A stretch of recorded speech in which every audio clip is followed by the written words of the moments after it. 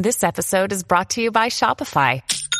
Forget the frustration of picking commerce platforms when you switch your business to Shopify, the global commerce platform that supercharges your selling wherever you sell. With Shopify, you'll harness the same intuitive features, trusted apps, and powerful analytics used by the world's leading brands. Sign up today for your $1 per month trial period at shopify.com/tech, all lowercase. That's shopify.com/tech.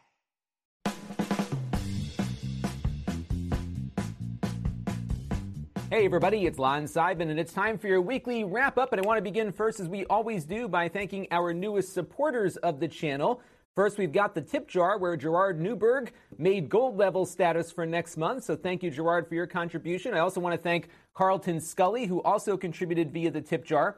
And we have some new members on a recurring basis: Vance Joachim, Tony Brown, and Daniel Zach. You can also support the channel if you want at lon.tv/support. We've got monthly and one-time contribution options, and I want to thank everyone who has contributed to the channel on an ongoing basis, as well as everyone who watches on a regular basis too, because views on the channel equal channel growth, and I want to thank everyone for your support. Now, we don't have a sponsor this week, but we do have a non-ad, an affiliate link for a product that a friend of mine is bringing to market called the Flip-Flop Case. And this guy has been doing a lot of photography with me on some of the space shuttle missions I've covered in the past. And now he's looking at marketing something that kind of got invented by accident. He was figuring, wouldn't it be cool to have a flip-flop as a phone case? And it's actually been getting some good traction here, and he wanted to get the word out about it. So this is how it works. It's a flip-flop, basically, that doubles as a phone case. And what's nice is you can slide your hand in here and get a more secure grip on your phone without having it fall out of your hand, because it's strapped in here with the flip-flop thing.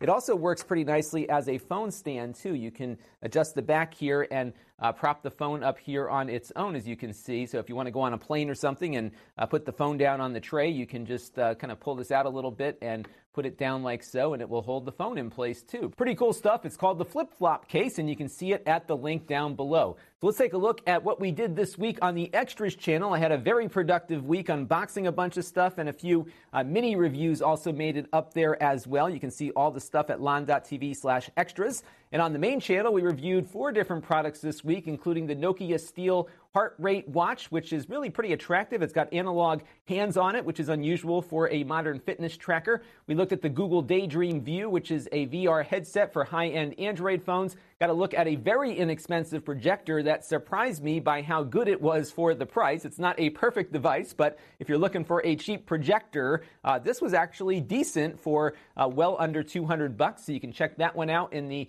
master playlist down below. And we looked at the Lenovo ThinkPad Yoga 370, kind of a higher end laptop running Windows, of course, but it has a built-in active pen and a really nice little device, well built, but comes at a premium price tag. And now it's time for a couple of things that are on my mind, and this is week number 46 of me doing this as a full-time occupation, and I'm sure many of you have heard that YouTube has once again moved the goalposts for monetization for small channels, and the latest thing now is that you have to get 4,000 hours of watch time in a 1-year period, along with having 1,000 subscribers. At that point, you'll then be entered into consideration for the partner program after they have reviewed your channel. And by the partner program, I mean being able to be monetized on YouTube. And we're kind of going back to where YouTube was when things were first getting going with it. I've been on YouTube since it started, not doing this stuff initially, but I was uploading videos here and there. And one of the things that they used to do was that they would send you an email if you had a video doing really well and ask you if you wanted to monetize that individual video. And they were looking at different things. And initially, when I started doing the tech reviews, that was kind of my motivator, which was to get a video out there that had enough interest to be able to be picked up by whatever algorithm was looking at this monetization potential. And that was really what got me going. So I do think that there is a good reason for what they did here, just because there wasn't a lot of brand protection out there for the people that are advertising on the platform. And in order for me to continue doing what I do and everyone else continuing to do what they do on YouTube, you need to have these large advertisers feeding revenue into this beast, because the overhead for doing what YouTube does has got to be enormous. And I really appreciate the fact that I can upload these multi-gigabyte files every single day and have them transmitted out across the world without having to really, again, pay a dime of anything, and they give me money back for doing that. It's just amazing that this can even work at all financially. And who knows if it is or it isn't, because we never see the books at YouTube when we go through the Google financial statements at the end of the quarter. But it's amazing that this is actually able to happen, and I don't want this platform to go away. It's given voice to millions of people that would have never had the opportunity to be in front of this many people before, and things that the platform needs to do to keep that thing going is really kind of important to me. So I'm glad that they are taking steps to do that. It's not good, perhaps, for a small channel that finally got to the prior threshold, which was 10,000 overall views on the channel. In fact, one of my channels has been impacted by that. My Snippets channel, which had just gotten monetized, is now being demonetized because I don't have the subscriber count yet to qualify for the partner program, but I'll go back in and kind of keep working at it. And look, if you are under that threshold, that I can tell you from my Snippets channel, it's maybe bringing in $5 or $10 a month. It really isn't significant. And as Google AdSense works, you only get paid when you hit maybe $50 or $100 a month in revenues. So I think for a lot of folks, yes, it's disappointing to get demonetized, but if you are starting out and are doing it just for the money, I think you need to think about what you're doing, because you really need to like what you're doing in order to do what it takes to grow your channel further. This has been a 24/7 kind of activity for me. I was working yesterday on a Sunday to get some things done ahead of time for the week here, and that will become your life. You will be not chained to your job, but you will certainly feel a need to continually work on it far beyond maybe the 40 hours you would work at a regular job. And it does take a lot of commitment, and if you're not committed to it beyond just the money, then I don't know if you're going to be able to sustain it over time, because it really is a commitment to get yourself to a point where the money becomes something you can live off of, or at least supplement a good chunk of your income with. But there's another bit of news related to this change in the partner program regarding multi-channel networks. And I am not a fan of multi-channel networks. I've talked a lot about this in the past. Basically, what they do is they convince people to sign up with their network with the promise that they'll make more money. But the reality is they actually take a portion of your YouTube revenue, which is revenue that they've had no part in earning, but they take that as essentially a fee for being part of their network. And the promise is that they can sell additional ads that are targeted at what you do, but the reality is most of these take far more than they give, or they take a lot from the smaller channels on their roster and give it to the maybe 2 or 3 big stars that they've got at the top. It's really a Ponzi scheme, plain and simple, because they have to continually recruit to keep the money flowing in so they can afford to keep paying the people at the top. And they have taken advantage of a lot of small creators, a lot of young people who get the contract, don't read it, have their parents sign it, and the next thing you know, you're locked in almost in perpetuity with contract terms that make it almost impossible to extricate yourself from the agreement. And even if you started up a second channel, they can come after you for breach of contract. It's horrible stuff, and they've been doing this for a long period of time. This is going to change now, because if you are not eligible for the partner program, you will now be released from your MCN. And I think this is a great thing for people that are stuck in one of these agreements and maybe stopped working on their channel because of what these MCNs were doing to them. So this is going to, I think, hopefully destabilize some of the frauds out there and get rid of these bottom feeder MCN groups and release people from contract terms that really hurt them and prevented them from growing their businesses. Let's see what happens with that. And now it's time for a Q&A from you, the viewers. And our first question comes in here from NeuroBioBoy, who's wondering about the Spectre and Meltdown issues. I haven't yet talked about these things yet. And as he correctly notes, it's going to be a massive thing, because these two vulnerabilities impact just about every single modern Intel processor. In some cases, a number of AMD processors are impacted, and in some other cases, ARM chips, which are running on your mobile phone and tablet and TV box, may also be impacted by this too. And what's happened here is that researchers have found a way to take advantage of something called branch prediction. In other words, when your processor is running, it has a bunch of things loaded into its cache memory to anticipate what you might need next. And what these vulnerabilities doing, in a very simplified explanation here, is reaching into that memory space and reading things that the software shouldn't be getting access to, but it can under these two vulnerabilities. And this is actually not only a software issue, but a hardware issue on the Intel chips themselves. And that makes this a very complicated vulnerability to mitigate. And because some of this mitigation has to be done in software, it's actually going to slow down perhaps some operations on computers. Now, the first thing to note here is that you shouldn't be concerned about this at this very moment, because these two vulnerabilities do require local access to the computer to some degree for them to execute. And right now, at least at the time that I'm recording this, there is not yet a known exploit in the wild, but I am sure there will be one soon because this research is now public and out there. There's a good article here in AnandTech that really explains it in a way that I think sums up what you should be concerned about and also what these vulnerabilities mean. But I do think it's important that you patch your systems and get them up to date, because at some point this vulnerability will be weaponized in a way that people can zap them to you through maybe an ad on a website somewhere or through an email attachment or any of the other ways that people currently get themselves infected with malware. In the short term, I do think the vulnerabilities are the web hosting providers, the big data centers where you've got a lot of people sharing the same computer. It's possible that somebody could go into their terminal session and execute code that could read private information from other people that are using that cloud server, which I think is probably the more immediate concern. Nonetheless, you should patch, as I mentioned, and there's a great piece of software written by grc.com, which is Steve Gibson, who is the host of the Security Now podcast. This guy is a real treasure to the internet and to the world at large. And whenever one of these big vulnerabilities comes out, he writes a very simple little tool that you can run to figure out whether or not your PC is vulnerable or not, and gives you some very good advice as to how to fix it and mitigate it. I've got it running here on this old laptop that I reviewed way back in the early days of the channel in 2013. It's amazing how far laptops, especially Windows laptops, have come in a very short period of time. But I ran it on this one because this one is still running on Windows 7, and you can see here that I patched it to the latest Windows 7 update. I am not vulnerable to Meltdown now because I installed the patch here on the laptop, but this machine, as you'll see here, is still vulnerable to Spectre because it hasn't yet received a BIOS update, which is required for the Spectre vulnerability. And this is where I think we're going to have the biggest amount of trouble, because is Sony going to go back to this 5 or 6 year old laptop and start writing BIOS updates to update the microcode on the processor?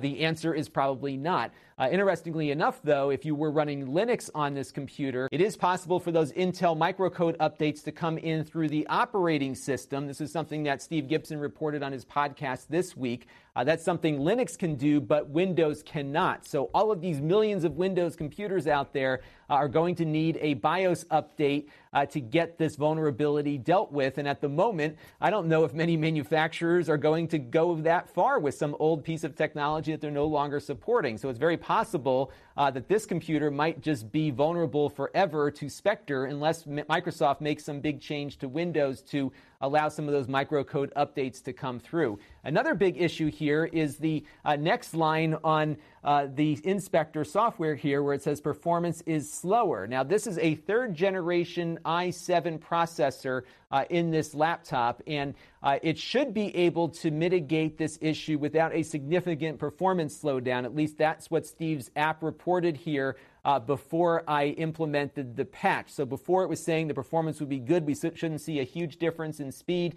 But because I'm running Windows 7, I am not going to get the best possible performance after this patch is installed. And that is all on Microsoft, who has decided to really focus their energies on Windows 10, but not on Windows 7 or 8. So if you're on the older versions of Windows 7 or 8, because XP is not going to get this patch at all, you are going to potentially, depending on what you're doing, see a slowdown here. And this is something Microsoft has decided to do. They could have made Windows 7 initiate this patch with the same performance as 10, but they are choosing not to. And I don't know where this is going to lead, because we just saw what happened with Apple and their phone slowdown issue. Microsoft here is choosing to make their older operating systems potentially run slower after these patches are installed. Now, in fairness, we did install the patches on this little laptop here, and afterward I ran a Geekbench benchmark as well as a browserbench.org speedometer test, which is what we use to measure web performance in our computer reviews. And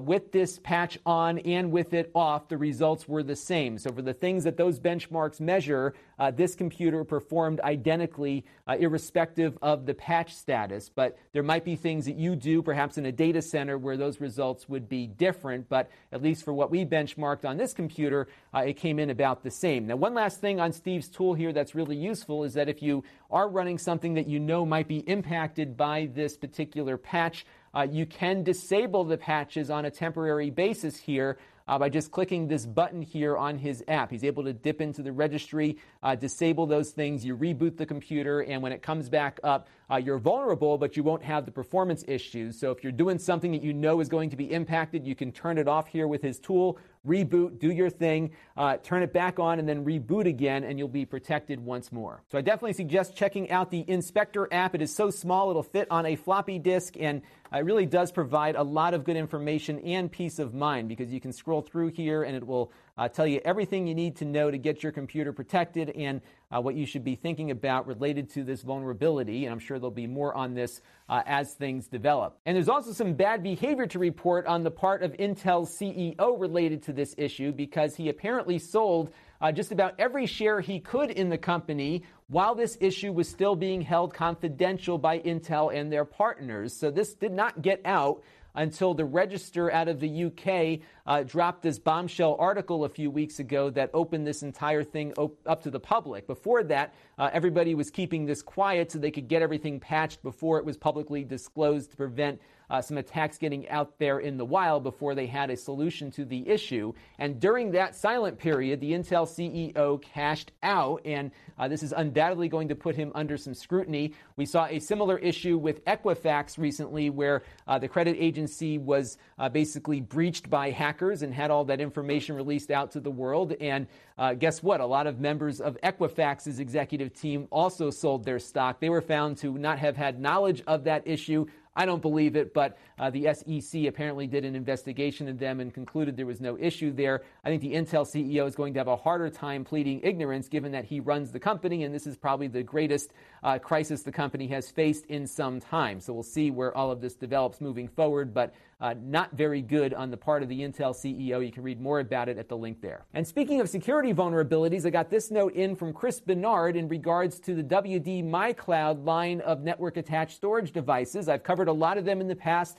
In full disclosure, a couple of years ago, WD did sponsor a few videos here on the channel as well. And I use a WD MyCloud as my media server here in the house. And apparently, there was a number of security vulnerabilities that were disclosed after a long period of inaction by WD, one of them being a hard-coded backdoor, an admin username and password that was common to every single MyCloud out there, including ones that have not had a firmware update.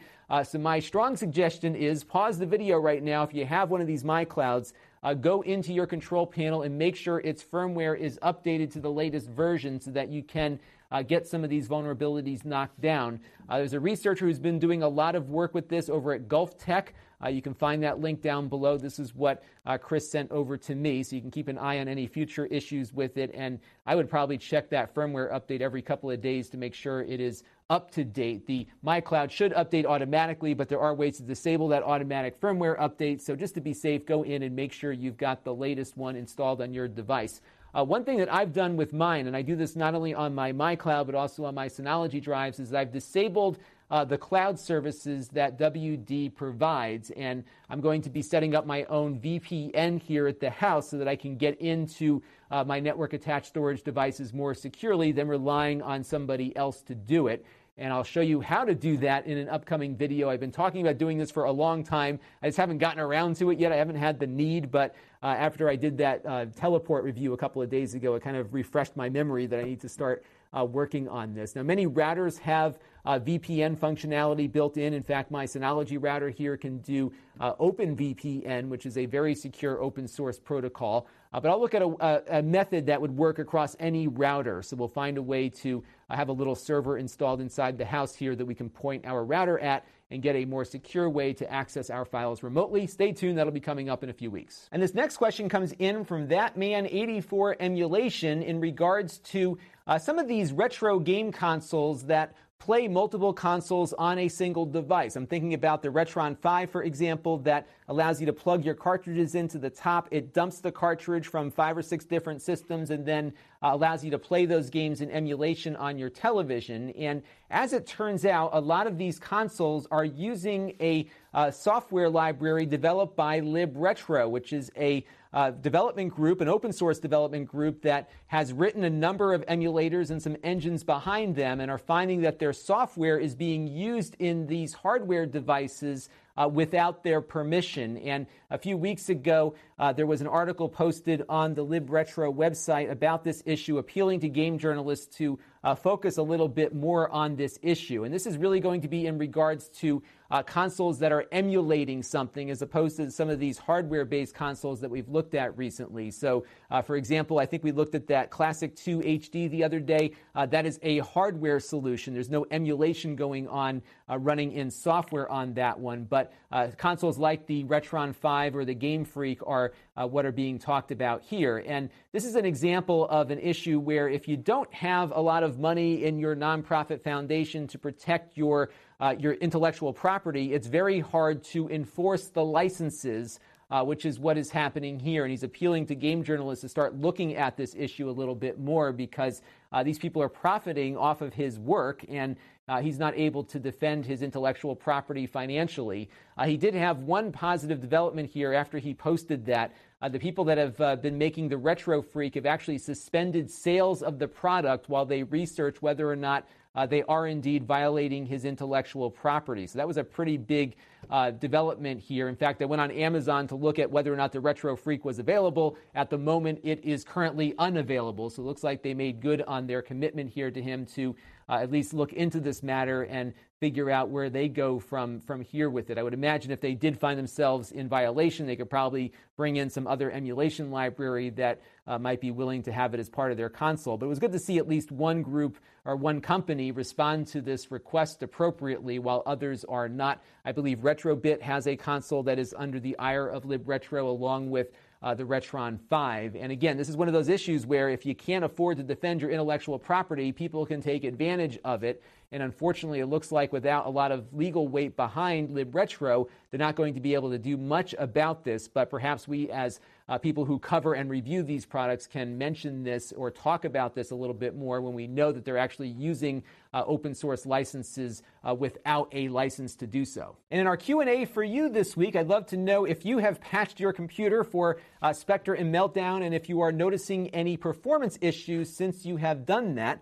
I believe my Mac that I edit a lot of my video on has gotten the update. I haven't seen any real differences in performance, but I'd be curious if you've encountered any or have heard about anyone encountering some of these issues. Let me know in the comments below. Our channel of the week this week is none other than Steve Gibson's Security Now podcast. They have it on YouTube in video form, but you can also download it with your favorite podcatching application. And this is a spectacular podcast for keeping up on all of the latest security news, and Steve really is a flat-out genius when it comes to a lot of this stuff. He is best known for a hard drive utility called SpinBright, which has saved a bunch of my hard drives in the past. He has been working on this software for the last 30 years or so. It goes all the way back to the beginning of hard drives, but he does a lot of other tinkering around, and he's got really a great podcast here. It's part of the Twit network that if you haven't listened to it yet, you should. And he's got a lot of great just updates on the latest security news in addition to a lot of educational material too. And you've got a lot of years to catch up on there. They've been on the air now for 10 years every single week. So this week on this channel, we're going to be hopefully finally getting to my comparison of the Xbox One S versus the NVIDIA Shield. I was playing around a little bit more with it this weekend, and I've got some really cool things to show you on both sides of the equation there, and I'll let you know whether or not the Xbox has unseated the Shield as my top pick for TV boxes, so stay tuned for that.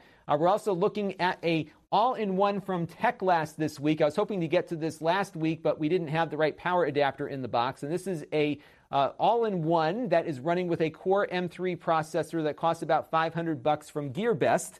So you'll probably want to patch that vulnerability on this one. Who knows if you'll get the BIOS patch, but it does seem to be working pretty nicely, and Corey's doing some footage on it right now, so that'll be up later this week. I also got this in the other day, and the review is ready to go on this. This is a keyboard from Cherry. They do make keyboards, and this is a silent red switched keyboard. It's not completely silent, but it's a lot quieter than the non-silent red switches. So we'll look at that mechanical keyboard and see how that works. I hope to get to this Newton thing at some point. I just keep putting it in here so I don't forget about it. I really do want to share my love of the Newton with all of you.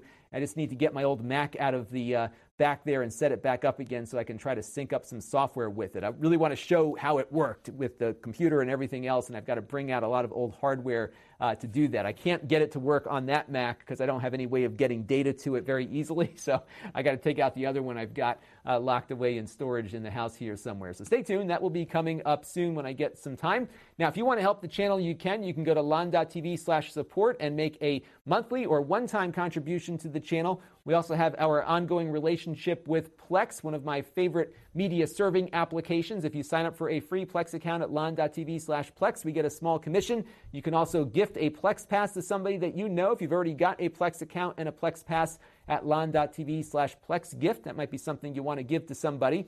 We've got a bunch of other channels to look at, too. The Extras channel, where I do unboxings and supplementary content. We got the podcast, which has audio versions of this show and a few other things that I do at lon.tv/podcast.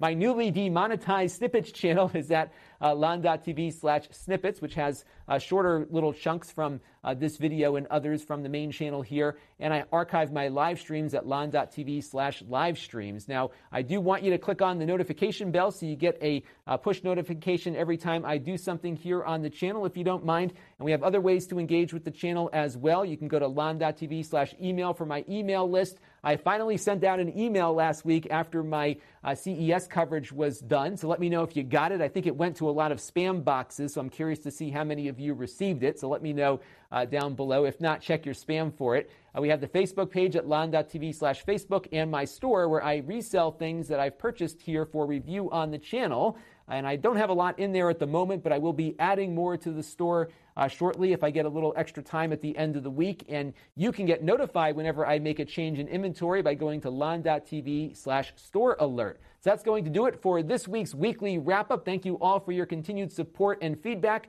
I do look forward to your future feedback and all the stuff I'm going to post up this week, so keep those questions and comments coming. This is Lon Seidman. Thanks for watching.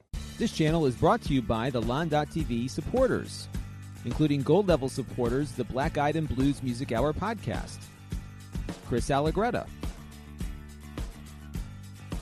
Steve Blixt, Stanley Taub, and Kalyan Kumar. If you want to help the channel, you can by contributing as little as $1 a month.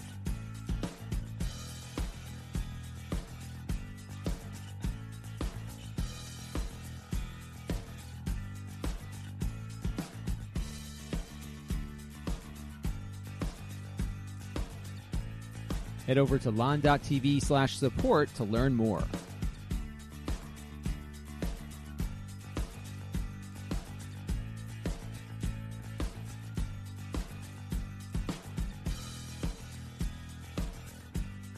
And don't forget to subscribe. Visit lon.tv/s.